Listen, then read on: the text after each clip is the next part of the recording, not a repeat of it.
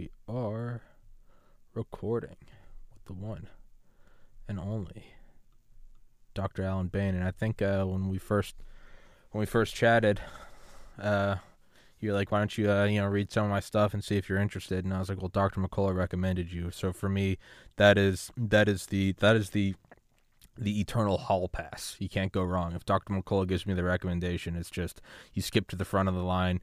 The bouncer lets you in. There's no vetting. Not that I really vet I'm anyway. very honored. Yes, he is my way at the beginning of the pandemic. He was my mentor back in November of 2020, where I had really two very difficult patients, and he walked me through the McCullough protocol for these very difficult patients. He's always answered phones, and I was just amazed. He's he really is. He really is an angel. I mean, aside from being an absolute intellectual powerhouse, the guy Yes, just he talks to you the same way he talks to the president. He gives you his full attention. He makes you feel like you're the only person in the room, and he really is he's a bit of a role model, to be honest. And I love having him on here, and he's put me in touch with so many incredible people, really without even me asking. He just throws them my way, and I'm eternally grateful. But because people want to hear about your story and not the Peter yes. McCullough love hour, Dr. Yeah, Bain. no, it's okay. We can pepper it up there. All roads in my life have led back to McCullough in terms of connections, just like you. Mm-hmm. So I agree with what you've just said We got about how he's, yes, we got to pay our homage to the king. By the yes, by we the way, do. for anybody watching, that's an awesome. What is that? A painting over it? Yeah, we have four Chihuahuas, and that's a rendition of a I love Chihuahua it. with glasses. It's I love it. my new moniker. Yes, we love big dogs too. I had a South African Mastiff, Oh wow. Diego. We love him so much. So yeah. I had a I had a toy poodle for 17 years, and he was Yes. paralyzed from his back two legs were paralyzed, and he was towards the end of his life. He was deaf, almost blind, and there is a I don't know where it is, but there's a picture of me holding him. I'm on a four wheeler, and I have him in one arm, and I have sunglasses on, and he has sunglasses on. He's got a little diaper on, and I can't find that, but that made me think of it. But Dr. Bain, for my listeners, could you please introduce yourself and kind of give them the lowdown on really that article you sent me about using ivermectin despite everyone doing their best to not uphold the Hippocratic Oath. Right. Well, back in 2021 was a very hot year for everybody, and patients were asking right and left and taking the hospitals to court. And I was first interested in it when I found out that there were 3 to 4 cases in New York by Ralph Larijo, who won these cases, and that was at a time in New York where the, the judge said to the staff of the hospital, give ivermectin. They gave it. It's in the literature, 3 to 4 of these cases, and they all got off ventilators with adding the additional ivermectin. It's like the icing on the cake, Tommy. So then it came to Chicago, and I remember calling the office of Larijo and asking about it, and somehow I got into the stream in Chicago. So and I've been proud to say I was involved in 3 cases where I was allowed by the judge to go into the hospital and to give the ivermectin. Now, what's different about New York versus here is that the judges here, they wanted the doctor to do it. They did not want the hospital staff. They were fighting back right and left. The hospitals were saying, you patient, you lawyers cannot force us to go against our protocol. And what happened was some of the judges, one of them, who's one of our heroes, Judge Fullerton, he says, I'm not it's in the it's in his statement. I'm not asking you to comply with us. I'm asking you to step aside and comply with a patient's right. Hmm. And oftentimes, one of the young lawyers, John Minier, he would talk about the right to try, the spirit of the law that was under, I think, the previous administration, to say you have the right to try. Now there were glitches in that because it really was for a phase 3 trial, and but the spirit of that was put out there, and it might have influenced people. Um, I can tell you that 3 or 4 of those cases in Illinois, we didn't win, and I could not get in there and give the ivermectin, and unfortunately, they did succumb.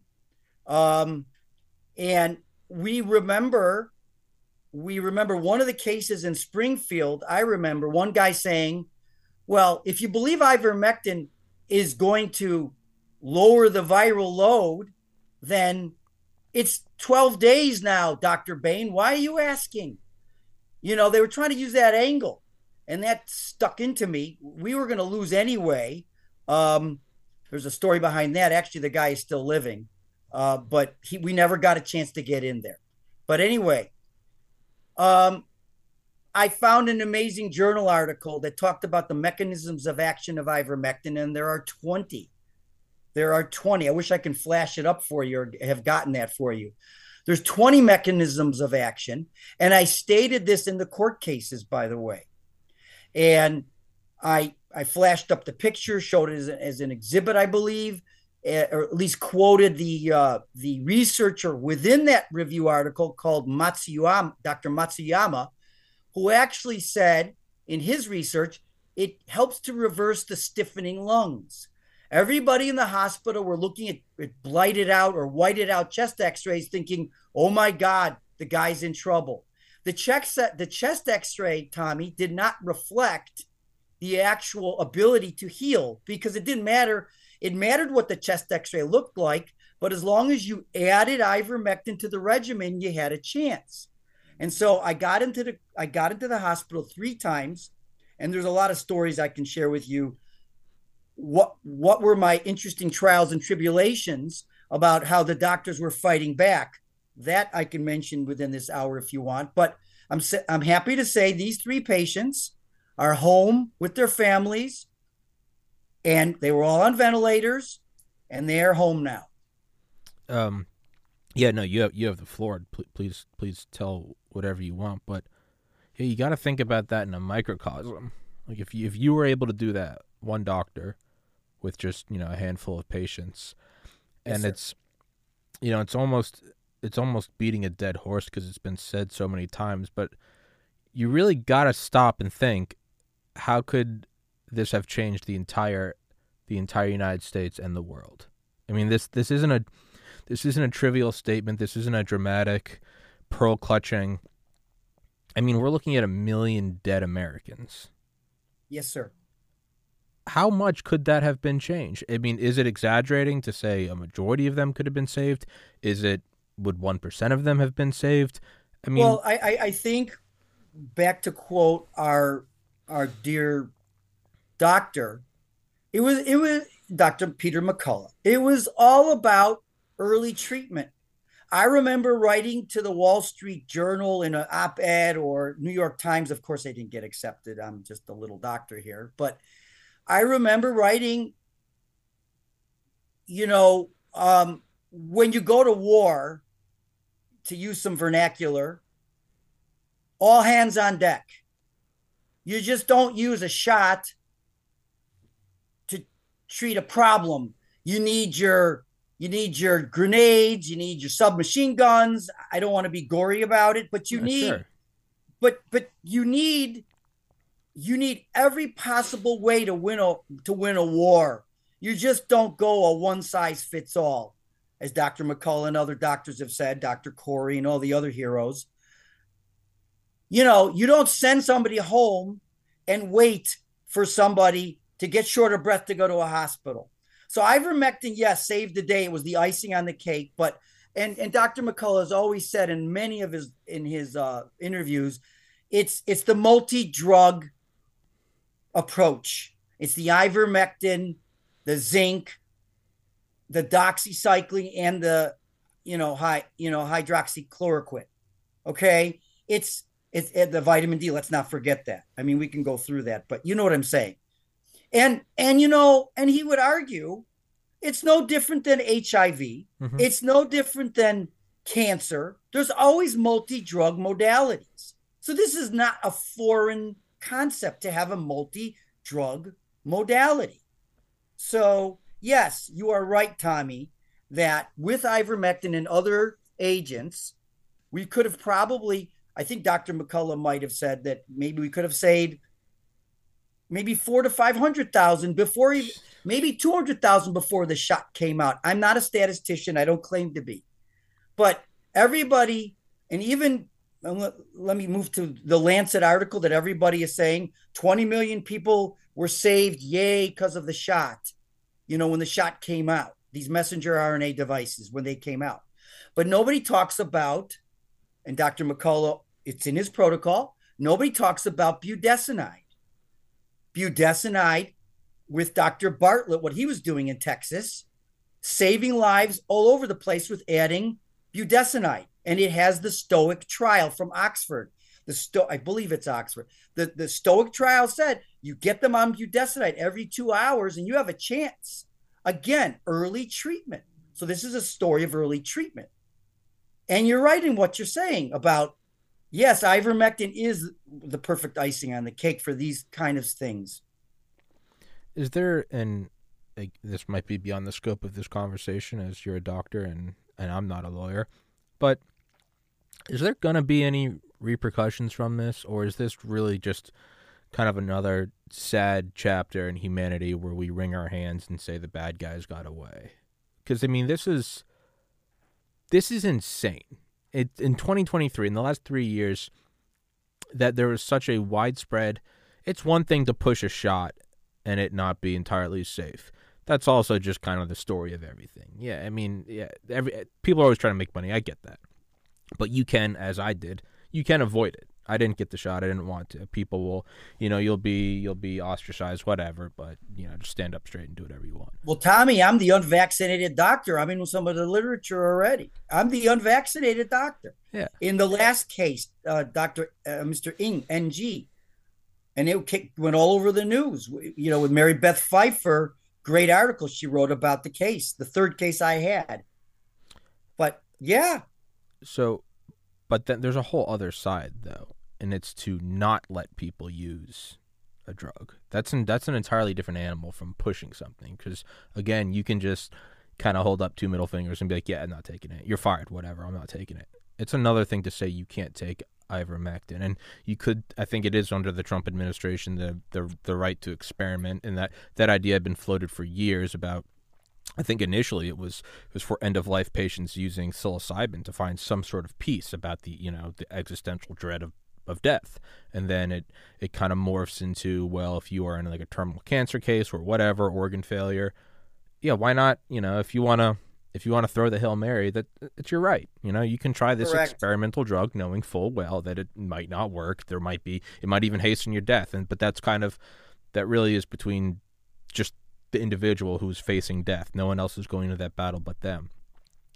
And then but we're not even talking about experimental drugs. We're talking about ivermectin. Exactly. It's like aspirin. It's like penicillin. It's not sexy. It's not a new car. One can argue, yeah. with all due respect, penicillin, we would never take penicillin away. And there was an article back, okay, it's old, 2008, that maybe 500 people, well, back then, that's what I saw in 2008. That's years ago, I know, die from anaphylactic shock from penicillin. It happens. Yeah. And we're not taking penicillin away. Yeah. Yeah. So an ivermectin doesn't have anything like that. There is nothing like that. It's safer. Technically, it's safer than penicillin if you think about it. Yeah. Well, I'm allergic to penicillin, so I guess that doesn't really work for me. Well, either. I know, but you're in that data. Exactly. Well, but ivermectin is safe for you. Yeah. You see, probably. But I guess so as to steer away from just us speculating wildly, could you kind of maybe illuminate or tell my audience more specifically about just how certain it was that once you administered ivermectin, there was a dramatic change? I can tell you that, again, I want to couch this correctly. When you're on a ventilator, you need everything. Yeah. You need the steroids, you need the anticoagulant agent, you need the ventilator, right? You definitely need that. And that's even in the early protocols. You need your steroids if things get worse. You need, in the beginning, in the Delta variant, it was a clotting disease. Okay, but to answer your question, one anecdotal case, the third case, Mr. NG, I had to put the ivermectin down the G tube that was already in place, and he was at satting at 98, 93, excuse me, 93% and on 50 to 60% oxygen. Okay. I saw for a 10-minute period that oximeter go from 93 to 100% for 5 minutes. So this drug has amazing activity. No, it didn't last, but we, of course, we gave it for 5 days. And the interesting, here's the interesting thing to bring it home for your, okay, it's anecdotal, it's one case, so let's couch it correctly. Sure. The coolest thing about this guy is I was always warning them, you better tie his hands down. He's very jumpy because he's waking up, because sometimes, and I don't mean tie in a bad way, okay? There was no suffering here. Yeah. But, he could pull the tube out of himself. Yeah. Well, he did. He extubated himself and he didn't, and he was fine. And he went onto the regular floor 2 days later. That's insane. I'm going to give you one more insane. Want another one? The second one, Leslie, I don't know if I should say her last name, Leslie P. Um, she was on her stomach. Remember when you have to prone people on their stomach to help them on ventilators? I don't know if you know that. No. That saved a lot of lives when you prone, put the people on their stomach. Okay? And that saved lives reasonably. Leslie was on her stomach for 7 days, 5 to 7 days, right? And 7 days, I think. And I went in there, I gave it the ivermectin through the G tube, calculated it correctly. Reason I said it that way on purpose. And the next day I came back for my second day, she was on her back. She was able to be on her back. One dose. Then 2 more days I gave it. And then there was a situation where the opposing counsel went back and says, oh my God, it's lowering the blood pressure. Oh my God, they're lowering the. And the family felt battered. The family just felt really battered. And I said to the POA, the power of attorney of healthcare of mom, Leslie, I said, you know what? We got what we want. She's on her back. She can be on her back now. So 3 days of that. And then, it took a while, but he had to go to physical therapy and a nursing, an extended, just for a week or so, 2 weeks. She's home with her 18 grandchildren, Tommy. Her 18 grandchildren and her 6 daughters. Her 6 wonderful daughters. So the New York attorneys, like I told you, there was Beth and John and Ralph.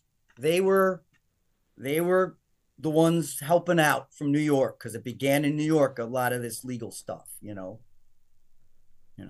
So could you for me and could you explain the importance of being on your stomach versus your back? Could you explain the significance of that?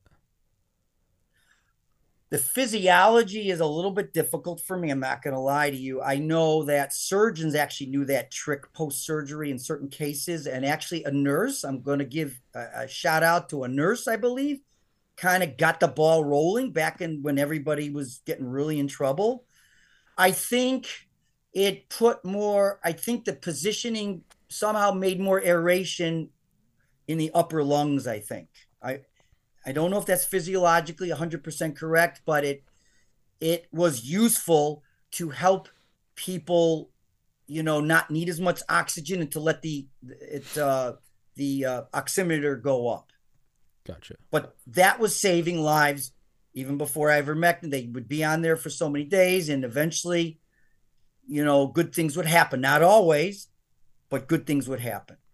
Gotcha. Tommy, it's still a battle. We're still in a battle. I don't know if you know this, but Wisconsin went through a major state Supreme Court battle, and we're waiting on those answers. So, and to your point, it speaks to the freedom of the patient to petition for him or herself to get what he or she needs. So you were speaking to that. So we're praying and hoping that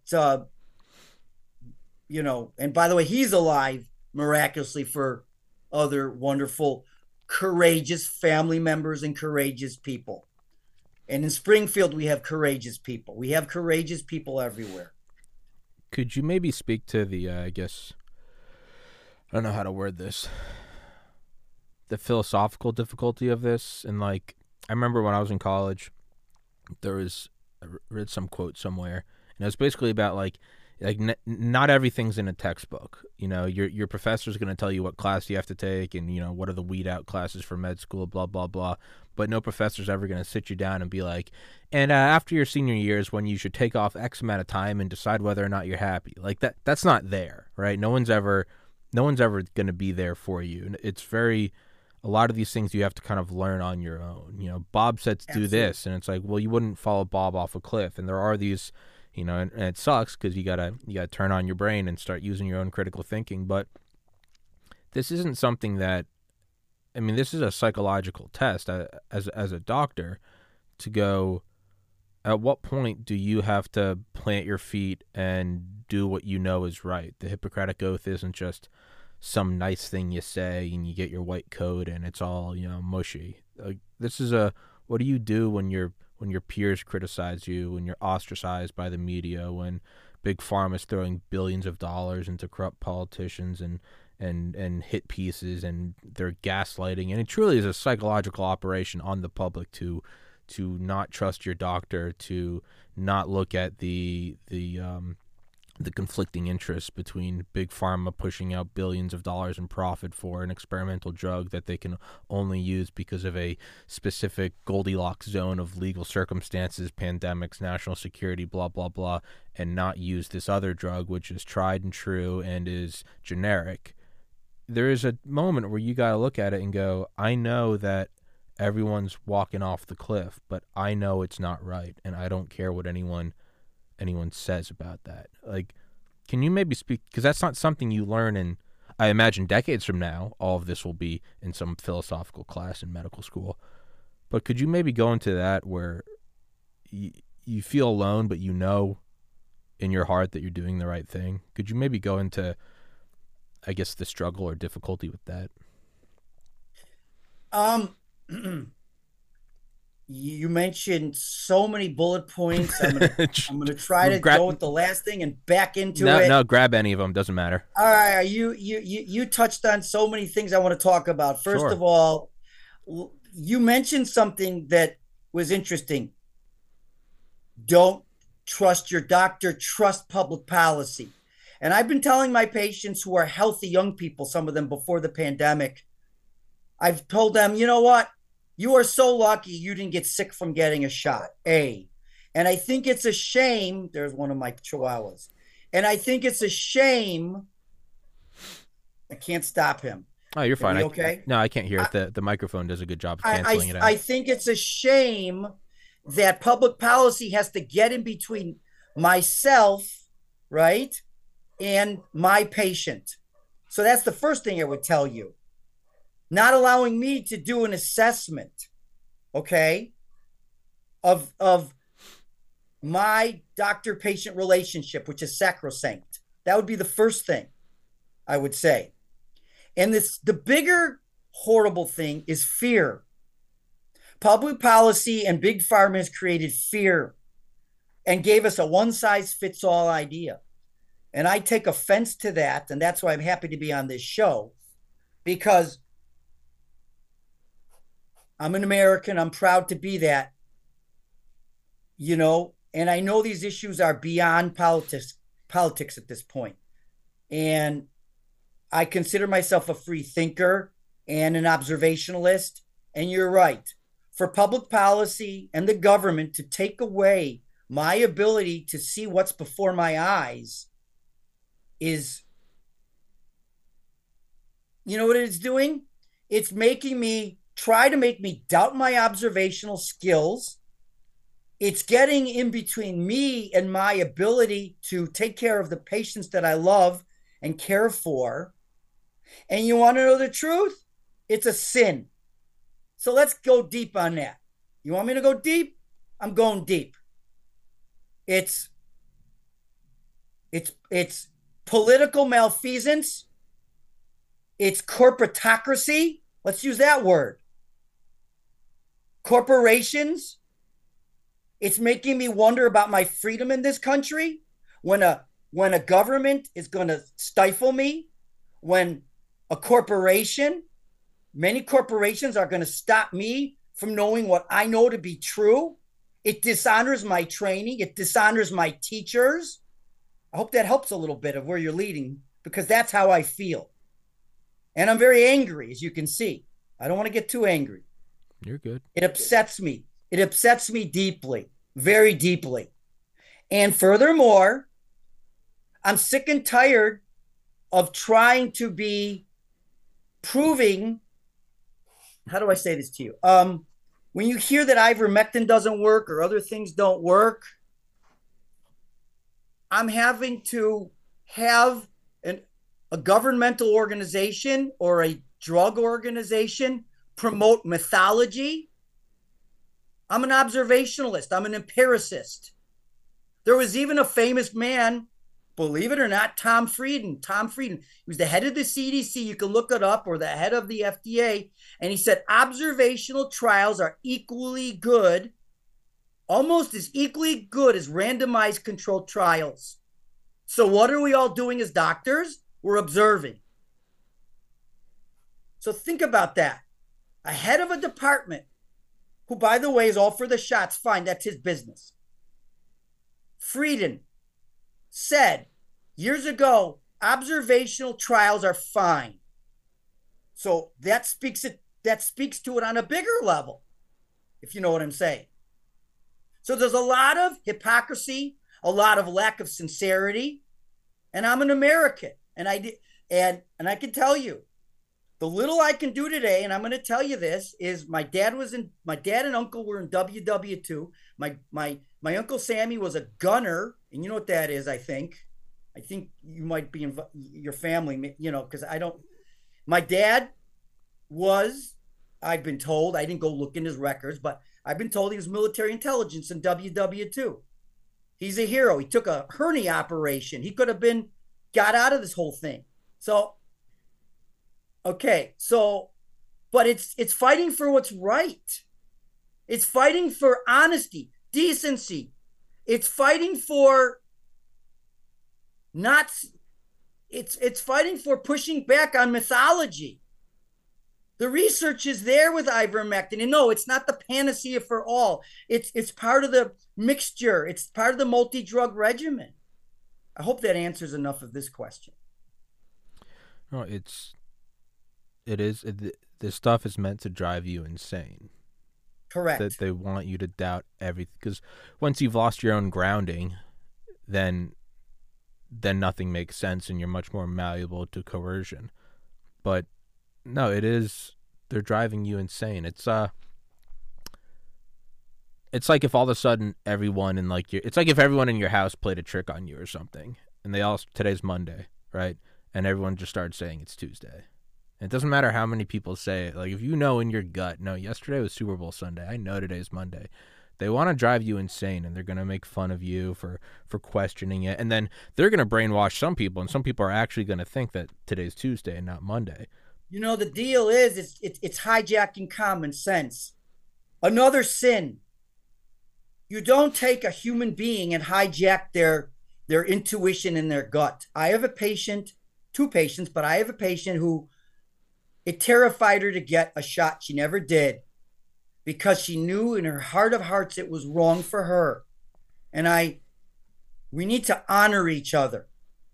And I have a genius patient who saved his own life. He got a shot 2 weeks later. He didn't know about what you and I are involved in, had no idea what I was doing. He found nattokinase, which Dr. McCullough talks about. I've been doing it for a while too as well, but he got the nattokinase himself, and he stopped himself from getting worse from getting a worsening myocarditis. Here's the tragedy, which speaks to what I'm trying to tell you. To this day, his parents, one's a nurse and somebody else is the dad, they thought he was faking his shortness of breath after a shot. So now we have family members not believing each other. That's the depth of this. They didn't even believe their own son that he was tanking. And I saw it. I asked him, oh, yes, my pulse oximetry is going down. When I lie down, I can't breathe. I wound up, he stayed on his natto. I added the ivermectin, and he's reasonably healthy. So I only saw him just for a checkup. He figured it out himself, didn't know anything about our stuff. It was like, but here, to your point, it's your own family because of the fear. The whole idea of safe and effective. The whole idea of it's not totally safe and effective. We know that. It might have helped some people. Sure. Maybe. It's okay. But the idea is don't take away somebody's common sense. Don't tell them it's Tuesday instead of it's really Monday, like you said. Believe your patient. We doctors believe our patients. The marginalization, even the psychological world. Catherine Parker's another person who tells me all about, she's vax injured. She tells me all about how psychology people are gaslighting and marginalizing people that are vax injured. This is really deep, like you said, when you spoke of crazier. So I'm speaking to all the things in different ways to what you are trying to intimate. We have a major problem. And all this came from, as we know, is Madison Avenue trying to tell us Tuesday is Monday, like you said, but it's really not. And fear. The fear has numbed people. The fear has created a schism. The fear has made us not even believe research or being given articles that are not well done. This is a sham on decency, honesty, good research. This is a sham. We need to own up to these things and be honest. We need to just own up. The big organizations need to own up and say, all right, it was a pandemic. We all were afraid. Even Asim Malhotra says, well, maybe in the beginning, okay, we're afraid. And we did all this from UK. But now, come on, let's look at this already. Let's look at this. We all need to come together. We're all polarized. We don't need that any longer. It's almost there's almost a beauty to the simplicity of like a lot of this can be solved, not to sound idyllic, but a lot of this can be solved just by admitting you're wrong. And that's like the hardest thing to do as an adult is to go, no one wants to admit you're wrong. No one.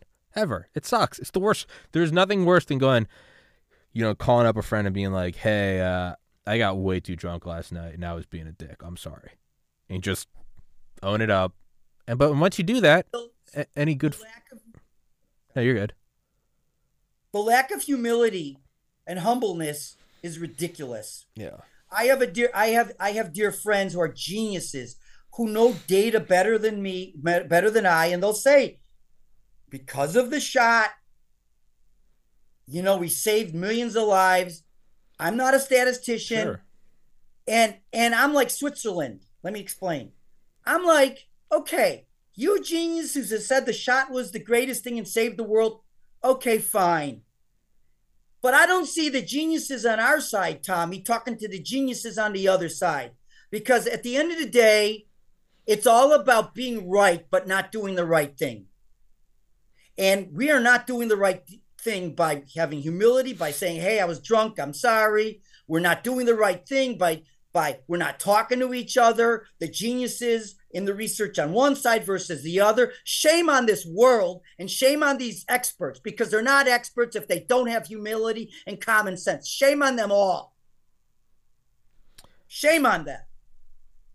And then you kind of have the realization that there's nothing to do but to lead by example.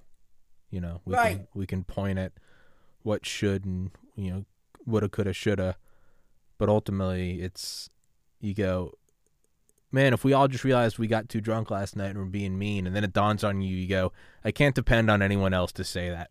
I have to own up and hey, I was wrong. And there's a piece in that because there's really nothing else you can do. You do that and you kind of wash your hands of it, and you go, I'm gonna try to do the right thing. I was wrong, and there's a piece in that. There's a piece in doing your part, and yeah, like back to the shots. Yeah, I'm not a statistician. I'm not a doctor. I don't. If you want to go get the shot, go get 10 boosters. I don't care. Go do whatever.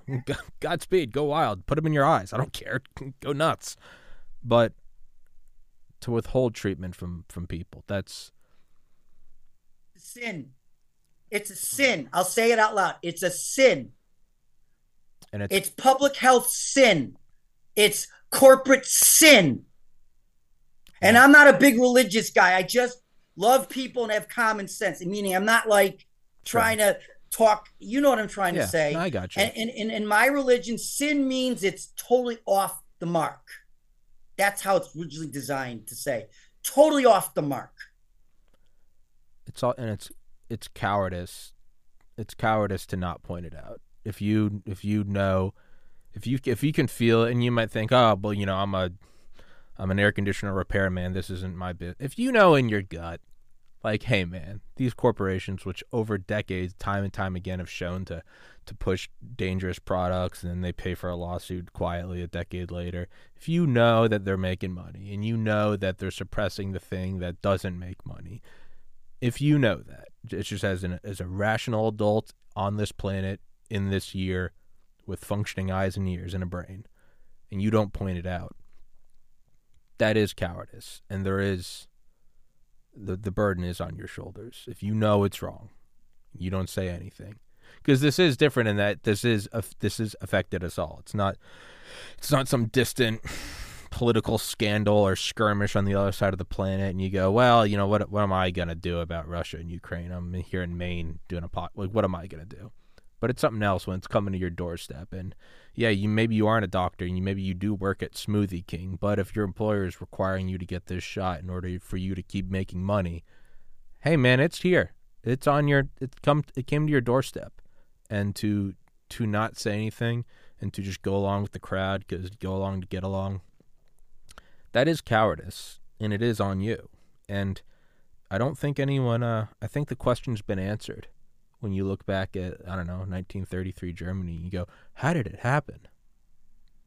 I think we all just saw how it happened, right? I think we all just saw how it happened. Is like when I got my tonsils out in March 2014, and I'd always wondered, like, how do, like, it's one thing if you see like a poor homeless bastard who's had a tough life and he gets on drugs, you kind of get it. But I've always wondered, like, how do like, professionals and educated men get addicted to pills? And I was on Vicodin for a month, and it was to get rid of the pain. And then when I ran out, there was a couple days of anxiety, insomnia, and I remember I went, oh, that's how it happens. I get it. I think we just saw how 1933 Germany happened. We all just saw firsthand how does an educated populace, as Dr. Malone says, go barking mad. Well, we just saw it. It's gaslighting and it's cowardice. And you go along to get along, and then a travesty happens. And how fear numbs you, colors you, makes you not listen to your own son that you were that he got sick from a shot, minimizing your own blood, your neighbor, somebody's neck. You won't even, everybody, nobody's caring about anybody anymore. We have a lot of healing to do, Tommy. We have a lot of healing to do. And people like and I didn't mention him, Dr. Paul Merrick, and I think of McCullough Merrick, and I'm sure there were others, but I think of these two doctors, and I've mentioned the others, but I want to make a point. I saw them in their respective, whether it was a testifying hearing or whatever, or with Ron Johnson. I I saw them tear up and cry because they love humanity. They love their patients. We're losing humanity a little bit here. This is another plea because, pardon the dogs there. No, you're fine. I can't hear him. Okay, we're losing humanity here. When you're young doctors in hospitals, back to the hospitals that were doing remdesivir, we have some great heroes working on finding out all the travesties of remdesivir from the former Feds group. We we have young doctors doing protocol medicine. So that goes back to your other point, sir. Tommy, it's you can't look at a patient through protocol eyes only. You've got to observe and see what's going on. My nurse, Catherine Romant, she went into houses because I didn't tell you part of this story that I was taking care of patients who were afraid to go to the hospital because they were afraid to get remdesivir. And you know that whole story probably of that. The big fear was don't give fluids because it goes to the lungs, the COVID, and oh my God, you're going to get worse if you give fluids.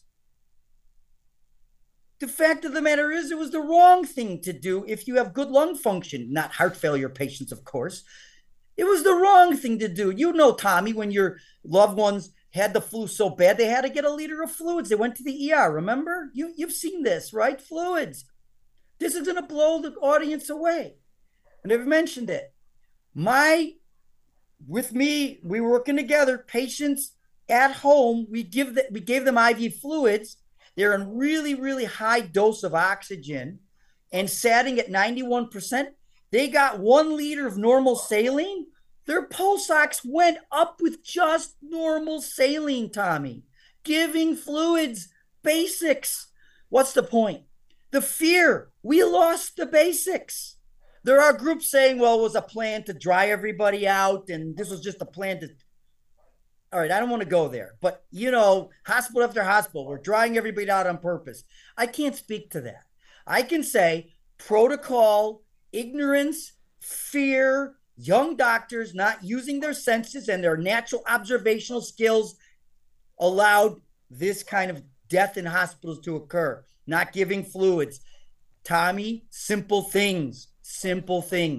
I remember even asking Corey or McCullough, hey, the pulse ox went up by just giving fluids at home. Basics, Tommy, basics. It's incredible. So did the nurses in the ERs, who they happen to give, they're following rules. They didn't go, hey, doc, I don't know what they did. They could have said, hey, the pulse ox went up. We gave fluids. Look at that. Nobody, I don't talk to hospitals, but it was amazing. My nurse who went into another hero who went into COVID homes. I was doing it from a distance, guiding her, and we saw amazing things. And we kept people out of hospitals, some of the real bad ones, by giving IV steroids, and some of them, IV steroids and IV fluids kept people out of hospitals. And you needed those things, not just ivermectin. You needed everything. Is there any silver lining to all of this? Are people going to be more skeptical in the future? Are they going to maybe not take the fear bait so easily? Did we learn something? Is it all in vain, or are we going to look back and look at the Greatest Generation? Why are they the greatest? World War I, Great Depression, Dust Bowl, World War II. Those suck. But you made the Greatest Generation. It's so we did the shit. Are we going to get a greatest something out of it? Well, we all have to step up. And, I was raised in the Jewish culture, but I'll never forget what keeps coming in my mind with Christian folks and or Catholic, which, you know what I'm saying? There's sometimes a little difference. When you hear this idea of, I'm not getting religious, I'm putting what we learned or what I'm talking about would like to share with you to speak to your point, Tommy. And that is, and you've heard of this, the meek shall inherit the earth. Mm-hmm. Well, it's time when you said what you said to call in our chips and to hold doctors accountable, drug companies accountable, governments accountable. And it's going to take all of us to really, the little guy, the little boy, the little girl, adult. I'm saying, us little guys and girls, little boys. I'm a little boy doctor. I'm minimize the little guy on the block. And the reason I made it little, and I'm glad, and it's not minimizing women or men, is because the honesty of a child is powerful. So I'm glad I used that metaphor, Tommy. The honesty of our child ego state, which I was taught by some of my best friends. The honesty of the child ego state, because it's all in us. The honesty of that child ego state has to save the day. So we got to all step up, and maybe we can pull this off, Tommy. That's my answer. Yeah, it is the sort of innocence of the unperverted, unperturbed, childlike mind. Absolutely. When you see that, when the child points something out that's just so simple, and it's like, why are they allowed to do that? And you're like, oh, it's because it's a war, and they're like, but isn't killing wrong? And you just have a moment where you're like, yeah, I guess it is. There is kind of, children do have that ability to just kind of cut through the bullshit. It's like they have the honesty of like a couple glasses of whiskey. It's like, yeah, she is kind of fat. It's like, well, you're not supposed to say that part out loud, right? This show kind of, whenever you're at like a movie or something, you're like 2 hours in, and somebody just goes, this kind of sucks. And everyone goes, it kind of does suck, right? No one wants this meal sucks. Like, I don't want to be here. Like, I didn't watch the Super Bowl, but you ever watch the Super Bowl and you're like, this game sucks. I was like, yeah, I don't want to watch it. But you're kind of doing it anyway because it's the Super Bowl, but you're 3/4 in and you're like, dude, this game is terrible. Like, I was with two of my best friends a couple of years ago. I think the last time the Patriots were in the Super Bowl, and it was like the lowest scoring Super Bowl of all time. And like we had all taken a day off work the next day so we could get drunk that night, and we had bought a bunch of chips and food, and we're all there. And finally, it was like 3/4 in, and I was like, dude, do you want to watch South Park? And I was like, yeah, this is terrible. But but you need that though. Like you have to be able to, and like the child, you also have to. It's okay to go, yeah, I was wrong. You run to mom and dad and you go, I was wrong, I did a wrong thing. Hey, you come out and you go, hey, I fell for it. I was scared shitless. It was a pandemic. I thought it was the end of the world. And yes, I was for vaccine mandates, but I was wrong. That's fine. And if someone's willing to say that, you have to also be willing to say, yeah, I could have been that too. I could have been, different place, different time. It's, I guess I just refuse to let it all be for naught. Like a lot of evil happened. We have to learn something from it. Well, let me give you another. I don't know why this is. I'm not trying to be religious here, but yeah, dude, say whatever. We talk about whatever. No, I'm not being matter. religious, but I'm giving metaphor. Yeah, metaphor, man, which care. Comes from things we value. The mustard seed. Yeah. Let's talk about the mustard seed. So you asked. Now, this is an answer to: is it all for naught? Well, if what we're reading is right, and I caught on with it, and of course McCullough always is giving key points for us, is Thailand, the princess of Thailand. That's your mustard seed. Let me explain. Somehow, after a day or two of getting one of the shots, she went into a coma. I think she's still in the coma. Somehow the king of Thailand wasn't apprised that this could have been the shot. And it will be, this is a small country. That's what I mean by mustard seed, the smallest of the small. You see where I'm going? Well, might be the first country to break the contract with Pfizer. Because they don't want the shots based on what happened to their daughter. The princess. Where will it lead? Yeah, it's kind of You see where I'm going with? I don't know, but you said, what's it going to take? It's going to take the meek shall inherit. We got to all just hold honesty to our people, sincerity, and we don't want fake ego. A lot of people believe in Jesus and in God, But they do this because they like power. They Hmm. don't, they don't, how shall I say, it was taught by me by a dear friend, act accordingly with what you're supposed to be doing, like the little kid and or the honest adult woman or man. Act accordingly. Hmm.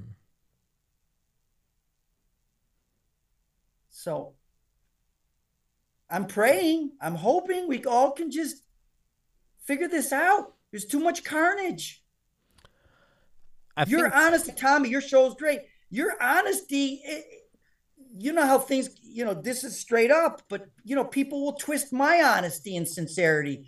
Again, here we go. That's a sin for any man, any government, anybody to twist a man or a woman's sincerity and honesty. Heartfelt honesty is a sin. Again, shame on them. there is peace in knowing that you die. Like there is, you're in high school and it feels like it's going on forever. And then one day it ends and you realize you're not a freshman anymore and those 4 years that dragged on are over. And then you go into college and the 4 years don't look as daunting anymore. And you're like, I have a feeling this is going to end one day. And you don't get too caught up in the I don't know, the social anxiety of it all, of who's hot, who's not, who has the best parties.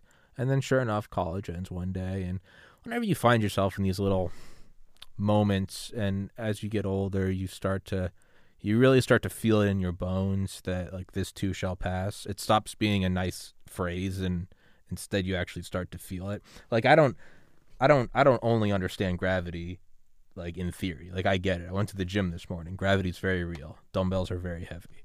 You feel it in your bones. And I'm 32 now, and I really do feel it in my bones that this too shall pass. And not necessarily, I mean, the pandemic, I mean, my life. Like, this too shall pass. I will be, I will be old with a walker one day. I will be an old person, and this will all go away. And when you really sit with that, and it can be anxiety inducing, but it can also be liberating, it's all going to end. Act accordingly. You can't be bullied by anyone. We're all going to the grave, and there's great peace in that. I don't think it's depressing. It can be scary, and I was at a funeral 2 weeks ago, and it sucks, and I get that. But I do think that there's just great peace in it, and knowing that it all ends, because you can act in any way you want, and not in a And bad way, but courageously. and what your courageousness in our short time on earth, what your courageousness is to relieve suffering Yes. by you having this conversation, by you putting this open forum up. You are giving more information to help the next one learn more, and you are acting according with our creator. And you should never be in a walker, but if you know but you'll have this in your head what you've been doing today. Yeah. Yeah. I want to make one more shout out to Sure. something that's um there's some what I'm concerned about with those that control a narrative or what have you is the infighting. There's people who are critical.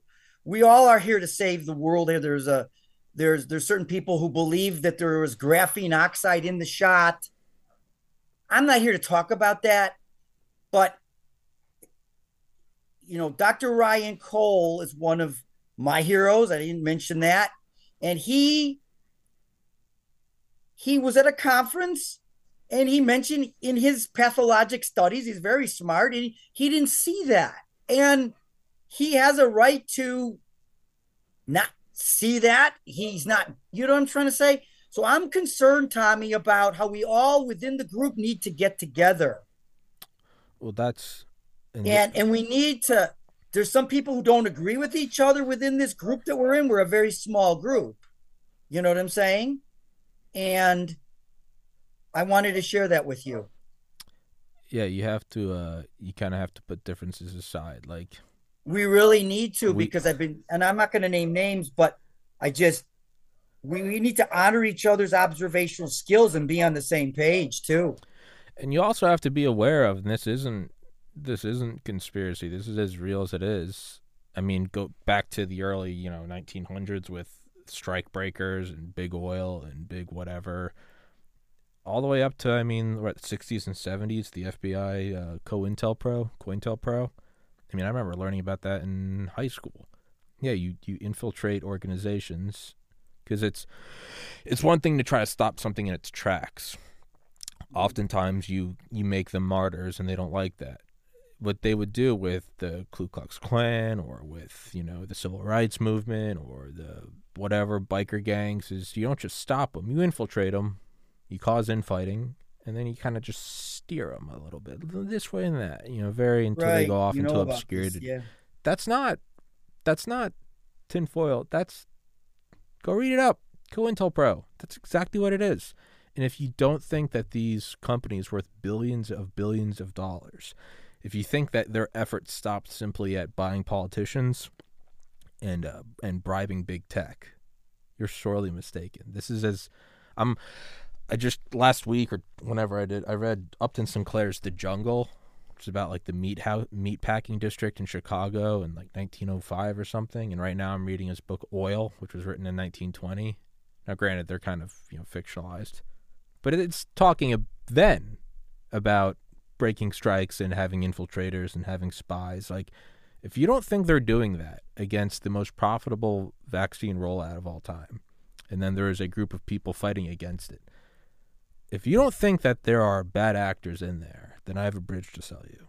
This is no conspiracy. This doesn't happen in some distant land. This happens here. Go look it up. COINTELPRO. It's spelled coin, COIN, COINTELPRO. I will. COINTELPRO. Go. Anyone listening? This isn't me. Go look it up. If you don't think that, if it seems kind of odd that there's infighting in some of it, if there's always going to be infighting just because humans are humans, and even Patton and Eisenhower went at each other, that's normal. But if it seems a little too dramatic, someone comes on and they're like, and I heard the shots were from aliens, and you go, that's someone trying to make you look bad. It is what it is. But with that, we are coming up at exactly an hour. Dr. Bain, thank you so much, sir.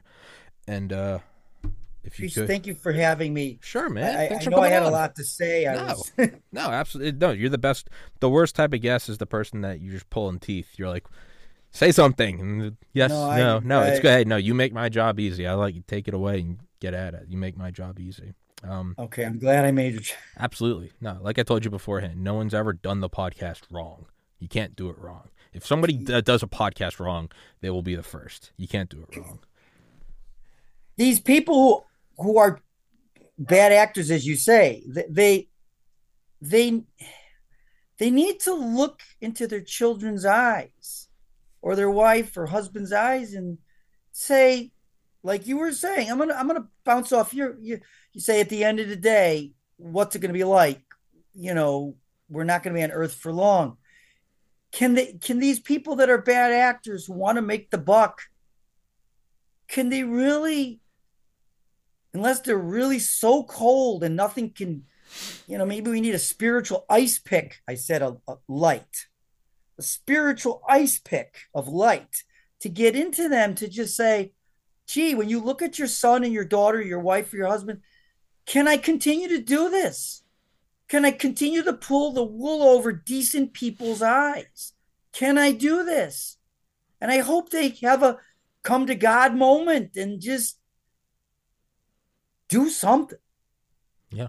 You got your money. You don't need an extra dollar.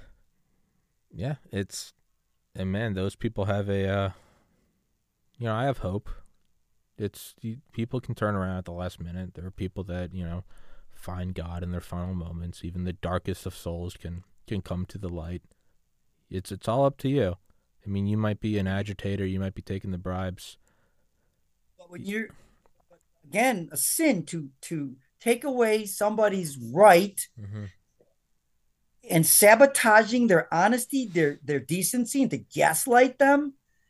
That this is we have a big fight ahead of us, but we got to fight for decency and sincerity and honesty, and not just sugarcoat it and give the illusion of propriety. Get it? Yeah. The illusion of propriety. It's either proper or it's not. Yeah. I think You know, I think it was Joe Rogan that said it years and years ago, and I don't even know if it's his quote or if he was quoting someone else. But we'll tie it into your chihuahuas, and it's tie it into the chihuahuas. be the person Yes. your dog thinks you are. Very well stated. Tie it into the chihuahuas. We have three now. Um, just to say that. Can I keep talking? Yeah. Just to say that, you know, there have been actually animals that have been getting early cancers, and the vets don't know why. Oh shit. Rare cancers. One of my chihuahuas died of kidney cancer and had kennel cough, and she was never in a kennel, and she it was unusual. Why? Why would they get rare cancers? And so, there's a lot going on with Dr. McCullough talks about shedding. You might have him on again. He might talk to you about shedding. And will animals be the recipients of shedding?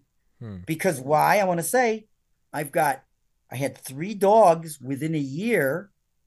One is alive, thank God. 3 dogs within a year get cancer. Jeez. During this rollout. 3 dogs. Hmm. That's weird. So I don't know what to make of it. So thank you, Tommy. Yes, sir. Thank you for coming on. I'd love to do it again sometime. And if you feel I'm honored, and we all got to stick together. Yes, sir.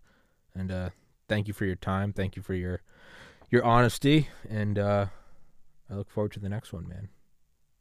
Peace. Thank you, sir. God bless. Bye. Dr. Bain. Recording Thank you so stopped. much. Stay safe, everybody. Peace.